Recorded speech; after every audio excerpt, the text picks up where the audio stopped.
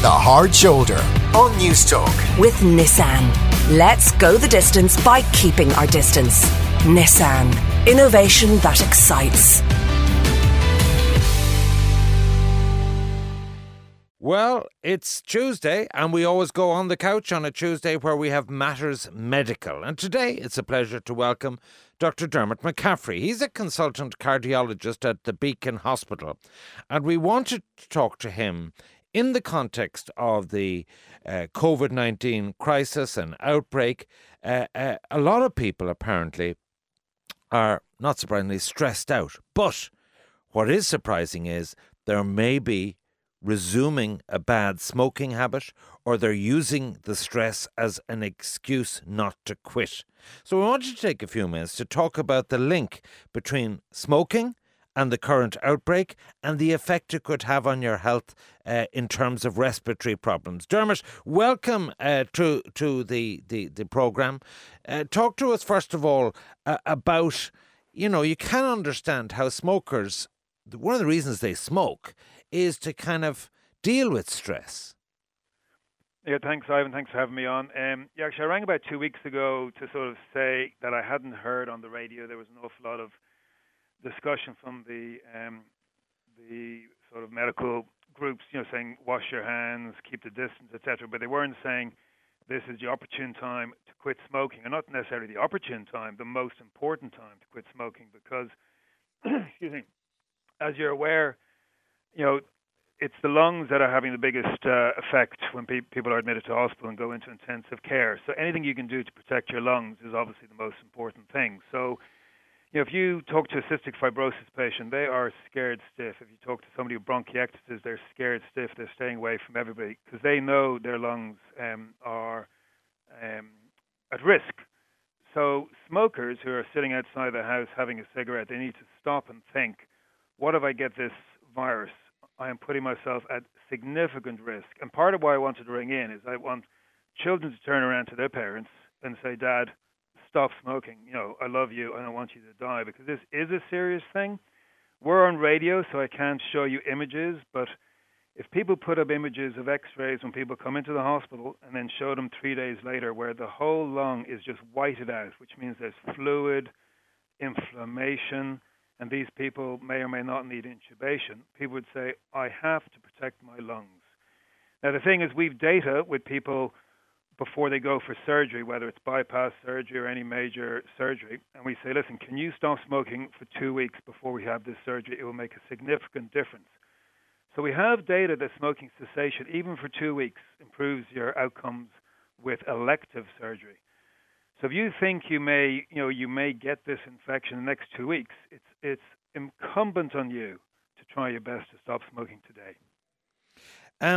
People will be surprised at that because you hear the dangers are long-term smoking builds up layers of tar on your lungs. Uh-huh. It gives you maybe high cholesterol. It hardens your arteries. But you wouldn't get it from one cigarette. Therefore, if you take one cigarette less, how is it a quick fix? Well, nobody's suggesting you take one cigarette less. No, but I kind of got the impression you said even quitting for 2 weeks would make a significant impact. Oh, it would. Oh, absolutely. But not dropping down from 20 cigarettes to 19 cigarettes. That's not going to make an impact. No, stopping smoking completely is what you have to do, okay? As soon as you give up smoking, the inflammation, like within about 48 hours, now this is looking at cellular responses, 48 hours after quitting smoking, the inflammation from the oxidants that are in the cigarettes start resolving. Now, you won't see a clinical improvement for up to 2 to 4 weeks. That's true. But you will see, cellular improvement within 48 hours. That's been confirmed. See, every cigarette is causing injury not only to the lungs but to the arteries. It causes vasoconstriction. It stops the endothelium, which is the lining of the arteries, from relaxing properly. It's prothrombotic. And a lot of these patients, the elderly patients with the COVID-19 illness, don't just have lung problems, they also have cardiac problems, because this is like a stress, your lungs being affected and your oxygen levels dropping is putting stress on your heart, causing heart attacks, causing heart failure, etc. And you are a cardiologist. I thought that the cause of death, whether it was someone with an underlying condition, cause of death from COVID-19, was actually a form of pneumonia and respiratory problems. Are you saying that COVID-19 give you a heart attack? Yeah, no, definitely up to, I think, about 40% have got associated heart attacks. Because the oxygen drops and, the hearts are, in a lot of cases are elderly and they have coexisting comorbid conditions, whether it's hypertension, previous stents, previous heart attacks. No, so coronary disease, hypertension, heart attacks, this virus doesn't care who it's attacking, whether it's a young person or somebody with cancer or somebody with heart attacks. It's just the more vulnerable are the ones who we're seeing in hospital. Now, and we do, of course, have the help in quitting. You can contact the HSE on the free phone 1800 201 203, or you can text QUIT to 50100. Now, at the end of this interview, I'll give out those details again in case you didn't write them down quick enough. But let's talk about ex-smokers here. As someone who was a heavy smoker but gave it up. After what time are they in the clear? It depends what you mean in the clear. So, let's say 2 years later, 2 years to 4 years. But that's that's a long-term thing. So, I prefer to concentrate on this sort of current COVID issue and smoking. And one of your producers I was chatting to, he was saying, some people who've given up smoking have taken up smoking, because of the stress.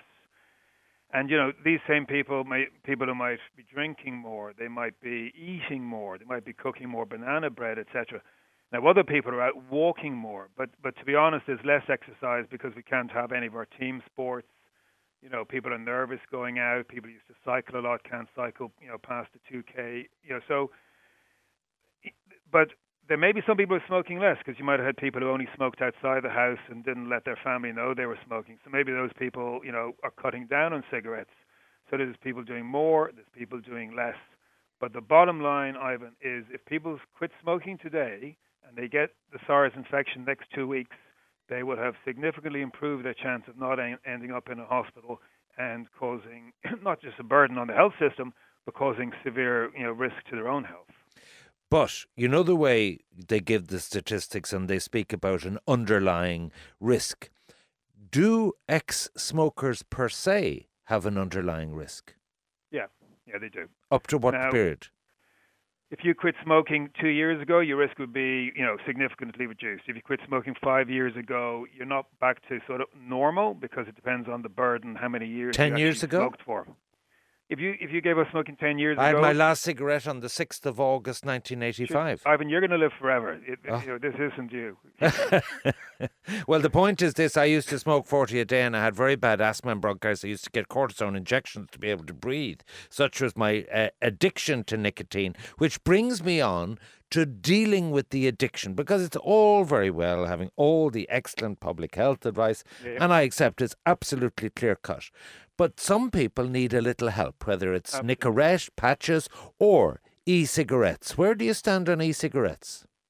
So e-cigarettes are they're giving you nicotine. They're a nicotine supplement without a lot of the oxidants and the carbon monoxide, etc. But the nicotine itself, the nicotine binds to these nicotine cholinergic receptors in our brain, and they lead to release of dopamine.